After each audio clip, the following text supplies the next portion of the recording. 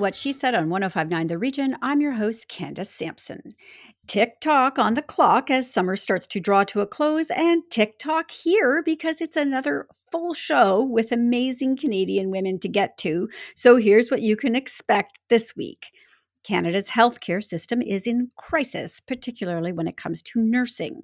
The Registered Practical Nurses Association of Ontario, representing the voices of over 55,000 registered practical nurses, is raising the alarm after a new survey has found patient care is being critically compromised due to staffing shortages and the standardization of unsafe workloads. Dianne Martin, CEO of WeRPN, joins me to discuss. When's the last time you had a self-worth checkup? Jennifer John from the Sacred Space thinks this is a checkup we should do as routinely as we see our family doctor or therapist.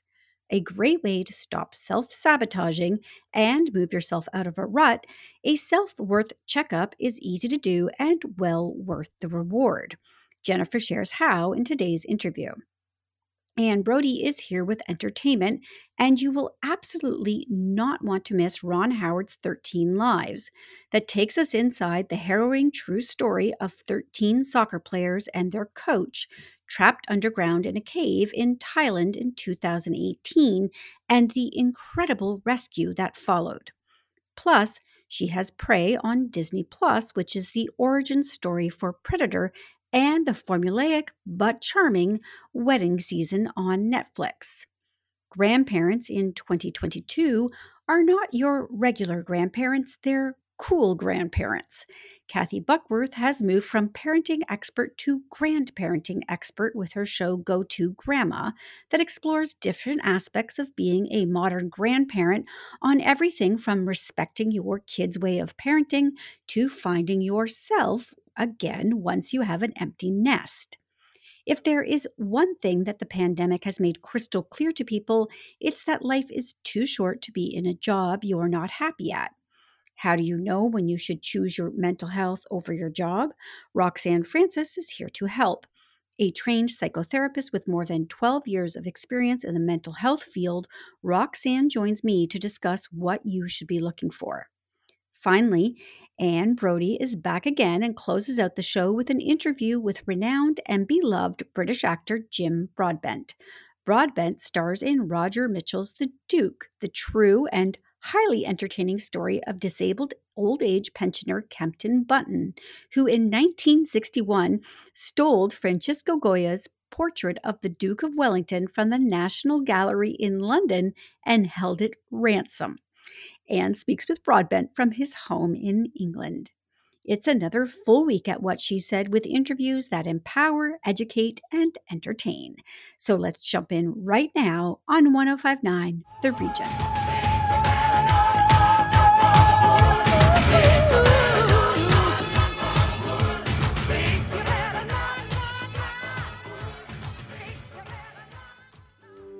When everything is beautiful, it's just another ordinary miracle today. The Registered Practical Nurses Association of Ontario, WeRPN, representing the voices of over 55,000 registered practical nurses, is raising the alarm after a new survey has found patient care is being critically compromised due to staffing shortages and the standardization of unsafe workloads. I'm not going to waste any time on the introduction today and get right to this very important interview with Dianne Martin, Chief Executive Officer for WeRPN. Welcome back to What She Said, Dianne. Thanks so much for having me. I read this, so I know what you're going to be sharing, but it is alarming. So I'm going to let you just jump in and start sharing what you did find. Right. So 2 years ago, we did a survey right in about 6 months into the pandemic, and we found that nurses were significantly struggling. And as time has gone on and the pandemic has kind of, come and gone in waves, we've noticed something very different happening in nursing that is far worse. So we repeated our survey, asking key questions like, what is your intent to leave the profession? what is your mental health? How is your mental health doing? What are your experiences with patient care? And found that the problems in nursing have sharply increased. So you first did this survey 2 years ago. You've repeated it now. Were the results alarmingly different than 2 years ago? I mean, we were just at the beginning of the pandemic and there was burnout then. I really can't imagine what you're looking at now. Yeah, we're looking at real exacerbation in a lot of things. Like, for example, 37% had planned to leave the profession back then, and now it's up to just under 50% are planning to leave the profession. There are sharp increases in the numbers of nurses, 80%, for example, who feel moral distress at the state they're leaving their patients in at the end of the day, because of the staffing issues, where they are caring for far more patients than they can care for safely. Those are the sorts of things that we're seeing increase. But there's some new things happening as well. Okay, so can you elaborate then on what is happening now? So I think the pandemic really caused nurses to consider leaving. But now that they are leaving, that we've actually experienced nurses who are leaving the bedside, what we're seeing is the nurses that are sort of left behind are having to do the jobs of two nurses, and in many cases. And that's physically impossible. They are doing their best because nurses are so motivated by outcomes, patient outcomes, doing a good job. And so, of course, the very thing that motivates them is gone, plus the physical and mental strain that they are experiencing. But far worse than that, in my opinion, is when I hear a normalization of that. So I've been talking a lot about the normalization of unsafe workloads. Used to be back when I was providing bedside care, I worked in a labor and delivery unit. And if we had 10 nurses and 20 people showed up in labor, we'd figure it out. It was an abnormal day. We'd sort through it, cry a little, and hope it never happened again. Or our hospital would shut down the unit and say, you know what, we can't have this. We're going to redirect today until we can solve this issue. But it was a huge event that we would talk about for months. Remember that day? Now it's happening every day. And people are starting to treat it as normal, which is devastating to nurses. And even more important is what I've noticed lately is treating abnormal the things that should be normal. For example, suggesting that some of the shutdowns are happening because nurses are taking summer vacation, when summer vacation is a normal part of staffing, always has been. And now we're hearing references to the problem being nurses taking vacation. So it's an extension of that normalization in that they are now abnormalizing. And I don't even necessarily blame the nurse leaders and the healthcare leaders that are right at the front lines, because they're just trying to save lives as well. I think that it's time that we really addressed the actual issues. Before we get to the actual issues, I do want to ask you, in this survey, did you look at how nurses are being treated by the public as well? Because I know that there are horrible stories of nurses just being treated terribly by patients. And of course, I'm not even going to mince words on this. The government is treating them terribly. So was that brought up? So as far as the actions of patients, this is something that you'd be hard pressed to hear nurses talk about, because of our sense that we are there for them and we understand their frustration. Although some nurses are talking about that, we didn't ask about that. I recently tweeted a personal experience I had in Emerge, where I saw real abuse being handed out to the triage nurse from the people who were waiting. And yet her demeanor was lovely throughout. I mean, I watched that nurse and was so impressed with her, but we did not ask about the public. We did receive lots of feedback of what nurses are thinking, the sense of abandonment that nurses are feeling from government. So then we're going to go back to addressing the issues. What are some of the things that need to happen to keep our nurses in the profession and improve the healthcare system? We're hearing about emergency rooms closing all over the place. So how are we going to fix this? Okay, well, first of all, I'm glad you brought up emergency rooms. Emergency rooms and critical care rooms are in dire situations. My daughter has recently left the bedside, broke my heart, but because she couldn't take it anymore, but she was a critical care nurse. But just as an aside, I want to ask everybody to think about what it says to us as a society, that long-term care and home care and our most vulnerable people, the nursing shortages are just as great there, but we're not hearing about them. So I just want to say that because I think that it's become very focused on critical care and emerge care, and it is everywhere, and it is every nurse, and it is every patient. And as a society, the value we place on different types of nurses reflects the value we put on different types of patients. That's alarming to me. But as far as the solutions go, and the answering the issues, nurses are very clear that for a long time now, they have not been allowed to negotiate their own wages, and that they have fallen so far behind in pay because of the cost of living increases, and yet they are doing double the work. So it has become a source of some days outrage and other days hopelessness, and a real loss of faith in the profession that they used to love, and a sense of being not valued. And of course, we have Bill 124 that limits their ability to secure appropriate pay for what they are facing. And why that bill is still in place is a source of major confusion to me. Nothing has ever been more expensive than this nursing shortage. We have nurses who don't want to work anymore, being coerced to work, granted sometimes for time and a half, but they're exhausted and they're becoming sick. We have nurses who say, I've had enough. They leave, they join an agency, get paid up to double the amount to go right back and work in the same unit they worked in with the same nurses they worked with, but with a significantly higher pay.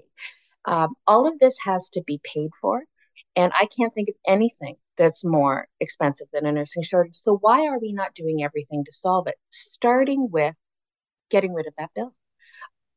It boggles my mind, and if someone has any explanation for me as to why this would be ignored for years, even in the light of the fact that we know this is going to get worse. I am with you 100% on this. I am alarmed reading the results of this survey that you did. I want people to be able to find out more and keep on top of this, keep on top of their MPPs about this, and obviously join you in your fight to improve the system. So where can people find out more, Dianne? You can go to our website. Our report is actually on our website if you want to look. It speaks to such things as it's time for the public to question, am I getting some care? All of the things that the calls to action that we think people need to take are all found in that report. It's on our website, and we'd love for you to visit it and think carefully about all the aspects that are most concerning. And we ask everybody to join us in our action. Thank you for joining me today. I really hope the next time you're here that it's under better circumstances, Dianne. Thank you so much for having me. It's just another ordinary miracle today. More with Candace Sampson and What She Said coming up on 105.9 The Region. Welcome back to What She Said with Candace Sampson on 105.9 The Region. I owe my thanks to thee. Thank you. I know it could not happen without your love. Without your love. When's the last time you had a checkup, as in a self-worth checkup? I'm betting if you're anything like me, the answer is never. So we're going to change all of that today with Jennifer John from The Sacred Space. Jennifer is a certified cognitive behavioral and relationship coach, unstuck expert, author, and co-founder of The Sacred Space Coaching. Together with Denise Chand, The Sacred Space is helping women across North America make empowering shifts to get unstuck in life and relationships and become unstoppable. Welcome back, Jennifer. Hi, Candace. So nice to be here today. It's great to have you. I love the topic of today's conversation because, we think about checkups, in terms of going to maybe our family doctor or a psychologist. But this is really a good way to check in with where we're at emotionally, right? It is so important because, especially with everything that's going on with our mental health and our own well-being, to have to purpose for ourselves to have that check-in, with ourselves or with someone that we actually, value and trust, that we can check in with them. Where are we at with respect to our self-worth? Because it has such an impact on every area of our life that most of us are not conscious of. I read this study that said 85% of successful people struggle with self-worth. That's a lot of people. A high percentage of them struggle with self-worth. And that's the value that they attribute to themselves, right? That's that inner value that you belong, that you're good enough, that you feel secure in yourself. And it's so many people are struggling with this. It warrants us to, check in with ourselves, check in and see where we at with our own self-worth. How do we view ourselves? When you do this, do you use like an actual physical checklist? You can create one for yourself, or just basically journal it and see where you're at. Like, how do I view myself? How do I perceive myself? What value do I give myself? I was thinking about this the other day because we can so easily and readily give value to other things and, and attribute value to these things and do it accurately. But when it comes to our own self-worth, our sense of worthiness, we struggle with that.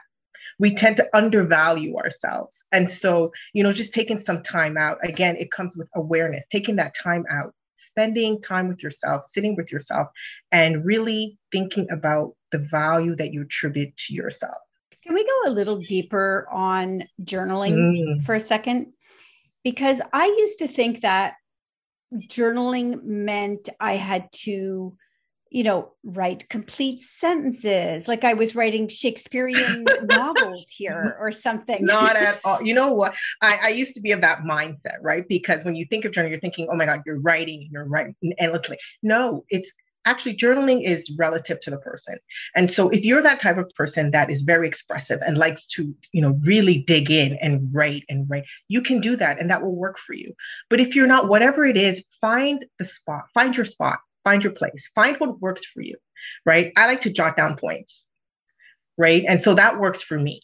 And then as you do that, whatever it is that makes you connect, that if you were to go back to this, you would know exactly what you meant, where you're at, and how you view yourself so that it can help you move yourself forward.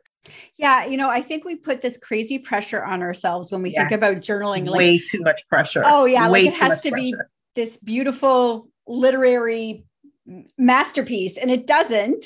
And nope, it doesn't have to be like a 1,500 word essay either. It literally, is it a value to you? And that's what you want to get at, right? Is this working for me? So you take a piece, but you sit down, you let your thoughts flow, and whatever comes to you when you think of yourself, when you think of your worthiness, when you think of, are you good enough? When you think of, are you worthy of love? Are you worthy of the things that you desire for yourself? And start writing the things that come to your mind. Are there things that get in the way? Thoughts that get in the way, that sort of say, well, no, you're not good enough because, or remember when this happened. And, this relationship or this rejection or this mistake or this, sort of sense of failure, jot those things down, because these are the things that are sort of getting in the way of you truly valuing yourself. And these are the things that we need to pay attention to. I was going to ask you, like, how often should we be doing this? Like annually, like we do with our doctor. But now that I'm listening to you, I'm thinking we should be doing this every time we have sort of self-doubt or we feel like we're less than or not worthy. Is that sort of the idea? Stuck? Yes. Whenever you feel stuck, whenever you feel you can't move forward, whenever you feel there's something that's causing you to really self-doubt, causing you to become very anxious. And it's not just a one-off instance. You're noticing it's becoming a little bit more repetitive. Do a self-check. Block some time off for yourself and do that check and go through it to get to what is it? What is it that's causing me to feel this way? What's influencing and impacting the way that I view myself, the way that I feel about myself? Because that's really going to tell you, do you feel good about yourself? Right. And so Right. you've been doing this with us since you and Denise have been doing these since January. And Yes. so I want people to be able to go back and go through all of the interviews and all of the Yes. work. So let's share where people can find everything they need with the sacred space right now. Everything that they need with the sacred space can be found at www.the-sacredspace.com. And then you'll find our Facebook, the 21-day challenge, where we actually walk you through 21 days of just really, stopping the self-sabotage. Part of the issue with, having a low sense of worth is that you tend to sabotage yourself as a result of it. And so just getting to the root of what's causing that self-sabotage. So we have that 21-day challenge that you can go on Facebook and you can find it there. And again, www.the-sacredspace.com. Okay. And I quickly just mentioned too, on whatshesaidtalk.com, you and Denise have been sharing monthly blog posts where we insert the interview and you sort of get the opportunity to expand on the conversation. We go deeper into the reasons behind the self-sabotage, the things that we do unaware, and just getting to that place of awareness. We spent a lot of time talking about awareness, and now we're delving into putting into practice the very things that now we've become aware of, right? Because change comes first when we are aware that there is an issue or that needs to change. All right. Incredible. This has been a great journey with you so far. I'm really looking forward to our last few episodes as we approach the end of the year. So Jennifer, thank you so much for joining me. Thank you, Candace. It's been a pleasure. And I know it could not happen without you.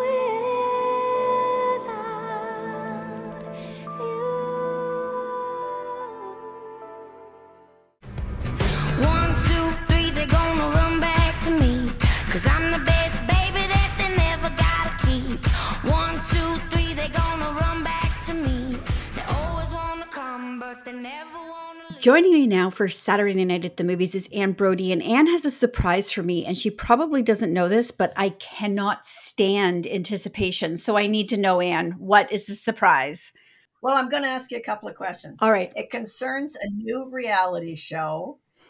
Think about Windsor Castle. Think about Scandal. Think about Polishing Images. All right, I'm going to tell you. I'm just going to spill it. Prince Charles has a reality show, and it's starting here August 10th on Makeful. And what he's doing is trying to save these heritage crafts in England. Apparently, a couple years ago, 4 heritage crafts were declared extinct and a further 56 critically endangered. So what we're going to see here is a competition between a wood carver, blacksmith, stone carver, pargeter, whatever that is, stained glass artist, and a weaver. So he will be hosting it. He will be judging it. I mean, I can't stand it. I've got to see this. Well, when you said reality show with Prince Charles, I was thinking we were going to have like a day in the life of the Kardashian sort of ideal. And I thought cannot see that for royalty. But no. He's hosting it, so that's a little different. All right. So let's get to what else you've got this week, because there's a lot of really good shows. Can we start with 13 Lives? Because just fascinating. Back in 2018, the soccer team and coach were saved from Tham Luang Cave in Thailand when it flooded. And this is so intense and so dangerous. It follows the search to get them out, the international efforts, all the obstacles they faced. It's made by Ron Howard, so it's just full of human empathy and compassion. On Prime Video. So it's about what happened when these kids got trapped. They had no food, no water, no nothing for 13 days. And miraculously, they survived. And we all know that. It's not a spoiler. But honestly, this is one of the best sort of thriller docu-bios that I've seen in a long while. And kudos to Ron Howard. Well, I was just going to say, Ron Howard genuinely has that touch, doesn't he? With just everything he does. Do you remember a couple of years ago, he did a documentary on the fire in California, in the town where he grew up in Paradise? I was bawling my eyes out. Anyway, it's so good. And it's on, as I said, Prime Video.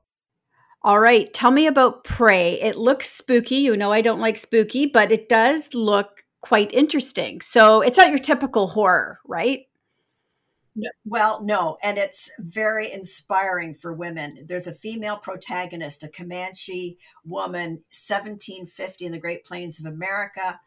And she is interested in hunting and doing all the things the men do. They don't like it. However, she turns out to be the greatest warrior of them all when this creature from somewhere appears and threatens to wipe out life on Earth. It sounds silly, but it's just so realistically done and so triumphant. And it's the actual origin story to Predator with Arnold Schwarzenegger. So, it's a lot of fun too.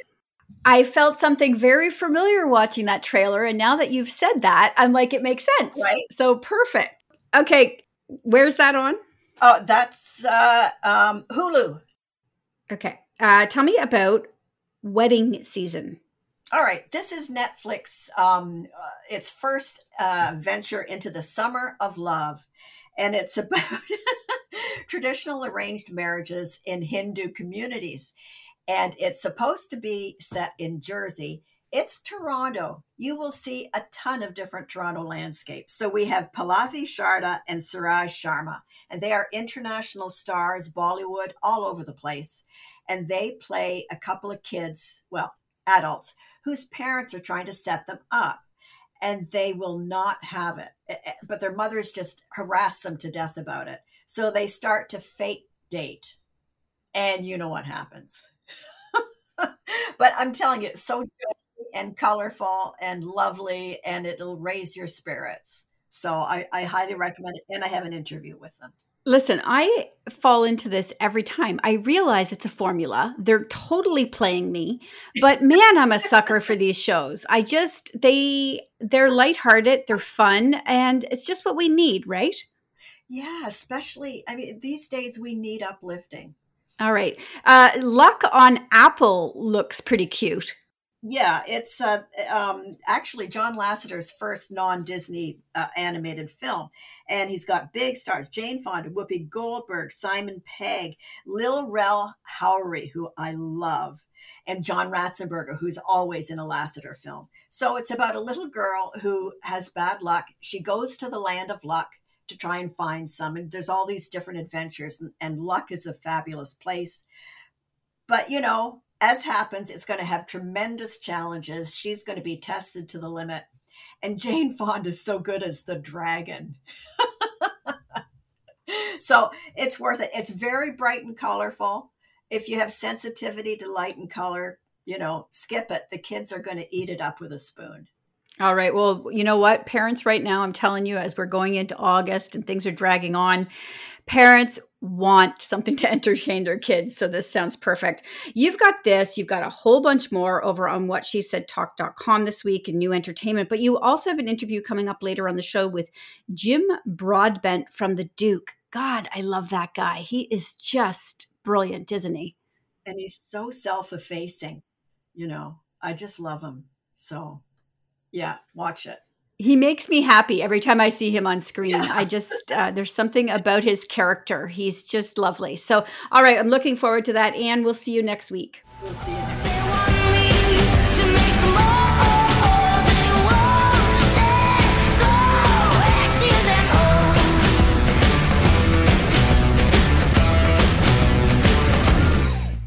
More with Candace Sampson and What She Said coming up on 105.9 The Region.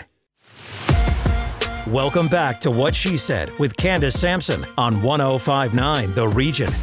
Turn up the music, turn down the lights. I got a feeling I'm gonna be all right, okay. grandparents today are built different. They're not your regular grandparents, they're cool grandparents, and no one knows that better than my next guest. Kathy Buckworth is the author of 6 parenting books, 1 novel, and a screenplay. She currently hosts the radio show and podcast Go To Grandma. She is a regular on television and radio across Canada speaking about parenting and grandparenting issues. She has 4 grown children and 2 young grandsons. She joins me today to discuss her radio show and podcast Go To Grandma. Welcome to the show, Kathy. Nice to see you, Candace. Nice to hear you as well. I would like to say I'm surprised that you started this, but I'm really not. I've known you for years and you always spoke about parenting. So it just seemed like a natural thing for you to now talk about grandparenting. Did that transition for you from parent to grandparent? Were you nervous at all? Did it feel natural? It's a great question because actually I grew up not really knowing my own grandparents. They're in England. So I met my grandparents maybe 5 times. You know what I mean? So I did not have like a close relationship with them. They were fine. They were lovely people, but they weren't a part of our everyday life. And I knew that when my daughter Victoria said that she was having a baby, we would be parts of maybe not their everyday life, but certainly a big part of their lives on a regular basis. So that was going to be a different sort of role that I had not really seen role models because even my own parents who live in Canada didn't have a super close relationship with my kids. They were typical grandparents who just visited them for Sunday dinner, and on special occasions, et cetera. They were never involved with picking the kids up for hockey or things like that, like some grandparents are. So you sort of have to decide what's my role going to be and how do you want to play it? And there's benefits, obviously, to being super close, but then you can get, you have to really pay attention to what's going on and really listen to their rules and regulations, or you can be the kind of grandma that just hands out cookies when they come over. So, you gotta pick and choose. And I think that's hard for some grandparents is, when you see your children raising children, it's hard to bite your tongue sometimes. Oh, yes. Oh, yes, Candace. You can imagine. So my daughter's my grandsons are now 2.5 and 15 months, both boys, Cam and Owen, and they're adorable. But Victoria this is what is described as intentional parenting. Every parenting phase era has a new name. So intentional parenting is what Victoria practices. Victoria actually is trained. She's a teacher and she's an EC in child studies. So she worked in marketing for years before she, had her kids and stuff. So she's got a pretty well-rounded base of research and knowledge around how she really wants to parent her kids. And it is very intentional. So it has been a change for us. I was very much an autocratic parent, not democratic. It's like, because I said so. I mean, one of my books is called Shut Up and Eat, for goodness sake, right? So I was very much sort of, you're going to do what I tell you to, not mean, not argumentative, not anything. It was just the way that we sort of ran the family. Because I said so was a perfectly logical explanation for me to give my children. Not so in my daughter's household, where they have great conversations with the kids. They are more likely to be child-led on certain activities. I can get into that if you want a little bit. And the way that they sort of address misbehavior is maybe a little bit different. Their approach to feeding is a little bit different. I would say that their approach to sleeping is pretty much the same. I was pretty strict with sleep schedules, as is Victoria. But it's been an interesting process and one that I'm happy to learn from. I'm being quite sincere. It's nice not being in charge. It's nice not being the rule maker. Like, what should I do, Victoria? You tell me. And I actually quite enjoy that role, which I know for some people might not sit too well. Well, I think that some people must get to this stage of life and feel a little lost. Like maybe they're floundering a little about, because they don't have that same sort of involvement in their children and grandchildren's lives. And you talk a lot about, fulfilling your life at this stage as well. It's not all about being a grandparent, right? You focus on other aspects. Not at all. Yeah. Yeah. So that's a great question. And actually, I joked about this when Victoria was having her first baby. I still had my last kid in high school because I have 4 kids and she's the oldest and there's like an 11-year difference. So I'm like, am I growing up in rural Arkansas somewhere? Like I've got a kid in high school and I end up a grandma? Come on. Like, sorry, that was rude to people who are living in Arkansas. But anyway, you know what I mean? It's a stereotype of like, this grandma. And I thought, no, this is kind of cool because I'm actually still parenting an older kid, obviously a 17, 18-year-old, while my daughter is going through being a parent herself. So I sort of didn't have that pure downtime of empty nester. And then guess what happened? The pandemic. So everybody moved to our house. I mean, my daughter, her husband, the new baby, my son who lived in Collingwood, he came back. My 2 university kids were at home, and we were all here together. So it was a really strange dynamic from the time the baby was about 3 months old. So we really were hands-on. They bought a house and moved out when he was about, I don't know, 8, 9 months or something like that. And then we couldn't see them at all because of the pandemic, because they were so afraid of him catching something. So so it was a very strange start to our grandparenting journey, I guess. Everyone's will be different. I know a lot of friends right now will definitely go from the pure empty nest to maybe not even being a grandparent for the next 5 or 10 years, depending when you had your kids and how old they are. Again, everyone's journey is a little bit different. So what we try to do on the podcast on Go to Grandma is really talk about the different things that all of today's grandparents are going through. And that can be sort of the relationships with your kids and your grandkids, but also technology, social media, fitness, food, travel, adventure, like all of these things are all, as you just mentioned, I'm not just a grandma, and none of us are. We're all of these things. We're still parents too. And there's still parenting issues. How much that's like having a zit when you got a wrinkle. You know what I mean? It's like you're still dealing with all the same stuff with your kids. So my youngest is now just finished second year at university. So he's coming along, but he's still a young adult, and then, like I said, everyone's journey is differently. So we try to address all different aspects of the grandparenting life. And have you talked a lot, because like you said, this happened during the pandemic. So has there been a lot of discussion around grandparenting during the pandemic? Because that is a weird dynamic to be going through. Totally weird. And yes, we've spent a lot of time on that, just in the sense that, like I said, they were in my face for the first 4 or 5 months, and then they were gone from us for a while, even though they only lived 5 minutes down the road. They're still very cautious with it. If I go over to actually hands-on babysit the kids, I actually still isolate for a week before I go there to make sure I'm super careful. Their 2 young sons have been vaccinated once, but their youngest son had some medical concerns. So we really were super careful around our time with them. So we sort of went from all to nothing to a little bit to something. They're coming over this Saturday, but they're staying outside the whole time, and we'll keep our distance from them.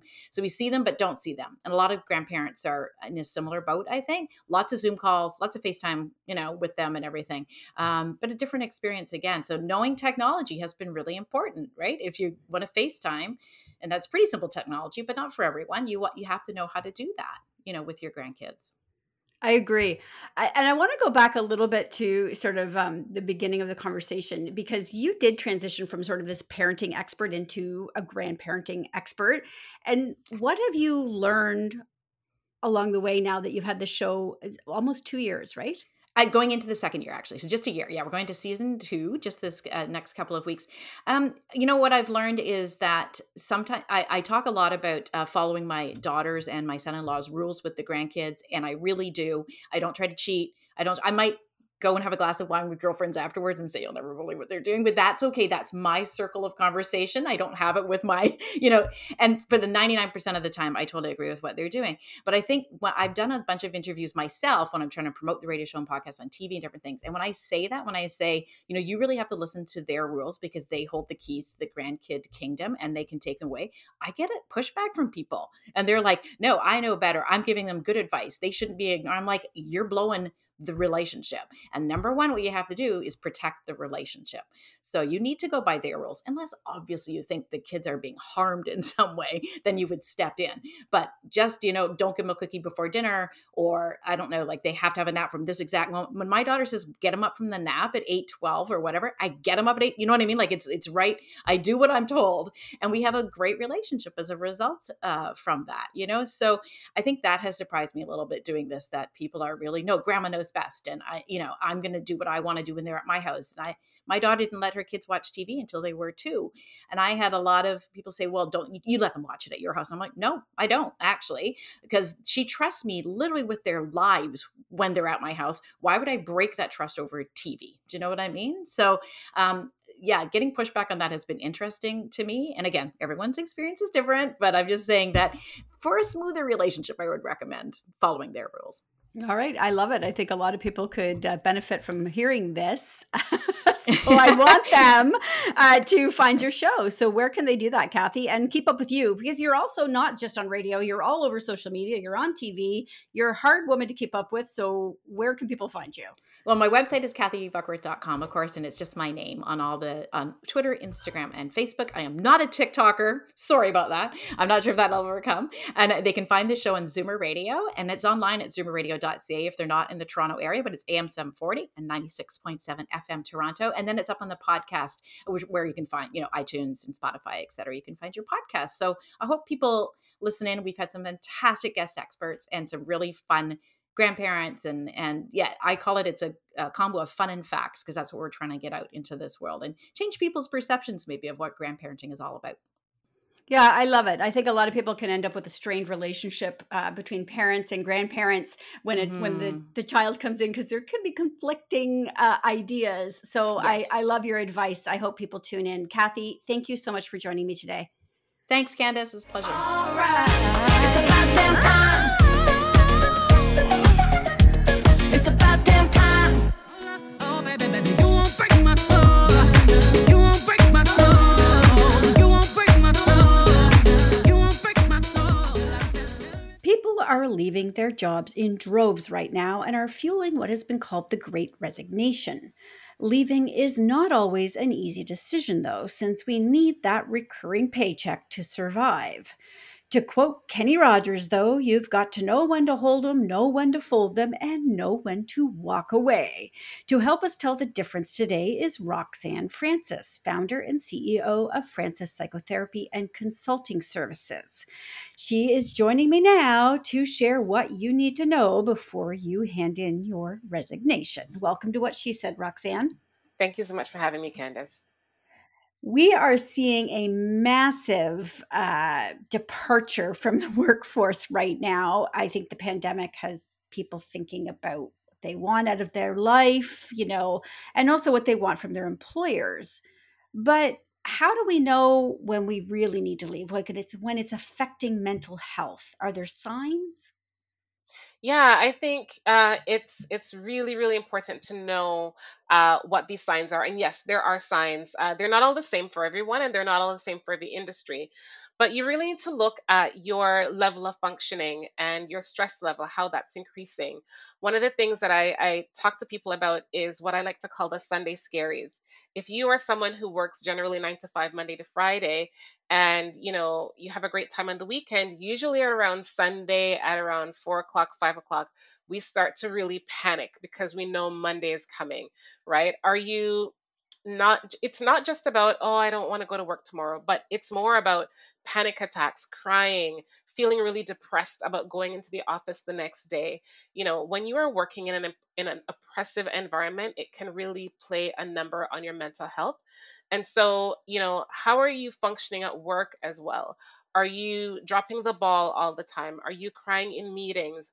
Are you crying in the stall in the bathroom at work, or in your car during your lunch break?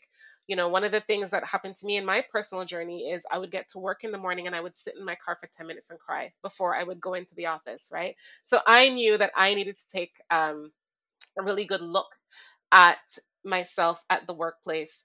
Are you take a look at absenteeism. Are you calling in a lot? Are you exhausting your sick time, taking a lot of mental health breaks but not feeling any better? How do you feel when you go back to work from your vacation? These are some really critical things to look at as well.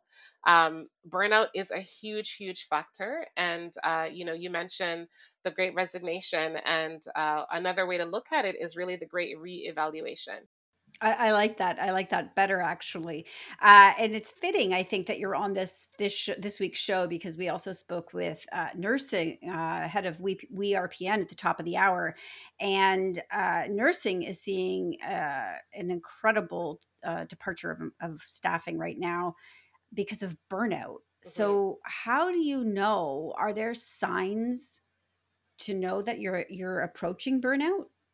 Yeah, and the signs are kind of similar to that stress factor that I was talking about earlier.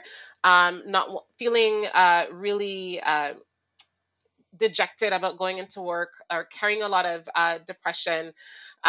When you are in a job where there seems to be no room for advancement, or there is too much work for you, the workload is becoming exhausting. what's your energy like when you are around friends, when you have downtime?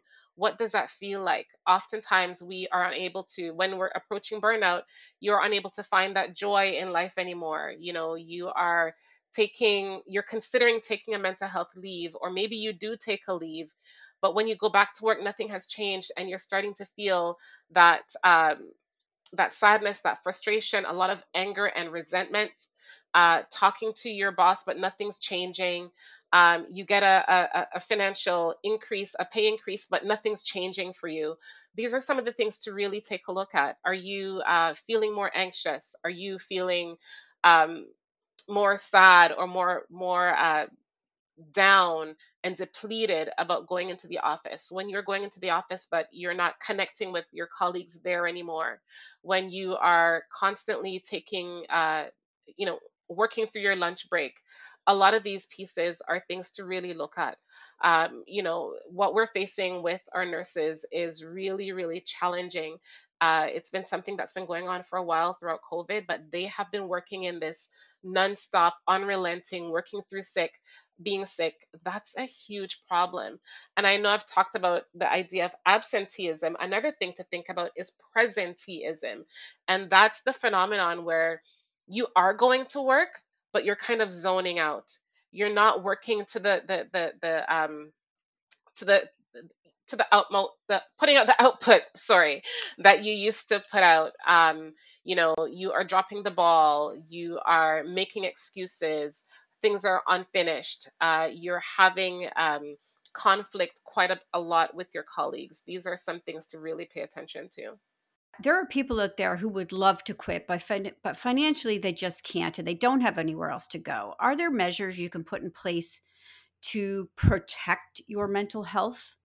Yes, I would say, you know, do what you can to put in some boundaries at work. So take your lunch break, leave when work is over, get to work on time, take your vacation, take mental health leave if you can, if you have sick time. If you have the opportunity to, if you work at a large organization, you have the opportunity to engage in a project that's maybe outside of your scope or connect with another department, it can break the day up for you. It can break the week up for you. Try to do some of those pieces and talk to your colleagues about how they have managed to navigate their own burnout. Incredible. So I want people to be able to find you and connect with you. Where can they do that?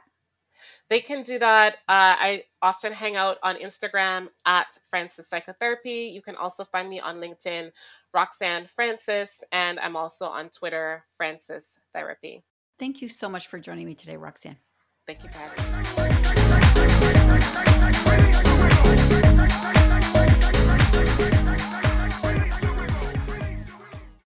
me. More with Candace Sampson and What She Said coming up on 1059 The Region. Welcome back to What She Said with Candace Sampson on 1059 The Region. I fall to pieces. How can I be just your friend? Closing out today's show is Anne Brodie with an interview with the lovable Jim Broadbent, currently starring in The Duke alongside Helen Mirren. Enjoy. Will the defendant please stand? Kempton Bunton, you were charged that on the 21st of March 1961, you stole from the National Gallery a priceless portrait of the Duke of Wellington by Francisco de Goya. You play Kempton Bunton, who was a real-life figure, and he had admirable reasons for stealing the Goya portrait of the Duke of Wellington. And I wonder, had he not been so high-minded and so lovable, would the outcome have been different? I think it probably would have been, but he's an engaging character, and he's got a wit, and he's got a heart, and he's loves people and expects them to appreciate what he is. So he's made for an attractive story, and not only to the filmmakers, but also to the jury in the trial when he finally came to trial. And to us, it's the loveliest film. And I mean, you walk a fine line because he did something illegal, but we're rooting for him. Well, he does say in the trial that he didn't steal it, he borrowed it. Yes. Yes. So his lawyers make a very good case for the borrowing of the portrait, which is I suppose that is but as you say, it's a fine line. How long you borrow something for is a debate, I suppose. Yes, and he uses the lawnmower as a very good and relatable case. So it's all good. You know, and he's a man of great honor. He loses his job when he defends a Black employee. Your heart goes out to him. He's such a good man. He misses and thinks about and writes plays and poems about his late daughter. And yet his wife is so angry sort of with him. She is angry with him, but I think there is love there as well. I mean, there's an exasperation. I mean, and Helen Mirren, who plays Dorothy, his wife, is just so wonderful. And Helen has said that she swore she'd never play a long-suffering wife, but here she is in playing the longest suffering wife you could imagine. But I think she loves him and knows, and knew what she was getting into. I think she says in the film that Kempton's mother said to her that most of his, when she was going to marry him, most of his faults are good ones, but or something. So I think she is exasperated by him, and very later on in the film, very, very angry and very upset. Core of it is the love of the family. They are a loving family who work together, work through things together, and it's some of my favourite scenes in the film actually are the family scenes. Great. And there's quite a twist too involving the family that occurs. There is a twist. Oh. Very good twist. Something I love about the script, I mean, it's really tight, it's really efficient, it bounces, but the use of the local language, the colloquialisms, I just found so charming. My mom came from Yorkshire and I heard a lot of them, but there were a lot of new ones here. So I was just riveted.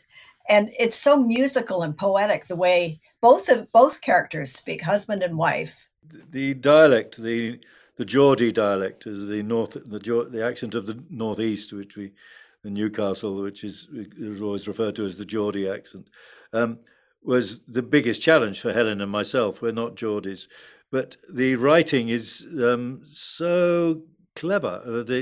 They've captured the vernacular, the flow, the rhythm of the Geordie accent, so it flowed very easily to get into the accent because the structure of the sentences, in a way, it just is so specific. You know, it makes it flow far more easily than it might have done. So it felt natural. Very, very natural. That's so cool. Now, are you the sort of actor who speaks with living relatives or survivors? Did you speak to the sons? Only at the premiere in London, which we premiered in the National Gallery, actually. Whoa! There's a cinema in the National Gallery, and we premiered it there. And it wasn't actually. I think it was Kempton's grandson was able to be there, and so I didn't see. But prior to that, we hadn't spoken to any of them. Family. They came up with the idea of making a film of it and sent the outline of the story to the producer, and who jumped at it and worked from there. So there was. I'm so glad they did, because it's just the most heartwarming story. Kempton is so focused on his daughter and honoring her. Continually honoring her, which angers his wife. So tell me a little about that. The portrait of the photograph portrait of the daughter in the film is actually the real daughter who died. So that was given to filmmakers by the Bunton family, just to show that they were behind it. Yes, and that's the complexity that's also being shown here as well. And the fact that you were agitating for old age pensioners so that they wouldn't have to pay TV license fees. And he succeeded because it was made law. Yeah, many years later. Well, yeah. 40 years later, but he had set it out there. He put it out there as a possibility, I think, earlier on. So finally people came around to the idea that you could give free TV licenses to old age pensioners and war widows. And, yeah. Well done. I love the film so much. It just gave me so much joy, and it will give our audiences a lot of joy as well. Thank you, Jim. I hope it will. Thank you very much. That's it for What She Said this week. Stay up to date with our newsletter by signing up at whatshesaidtalk.com, and be sure to follow on social at What She Said Talk on Facebook, Instagram, and Twitter for videos of these interviews and more. You can also catch me on TikTok at Candace Said. Finally, be sure to subscribe to What She Said with Candace Sampson on Apple and Spotify to catch past episodes and extended podcasts. I'll be back next week with another What She Said on 105.9 The Region.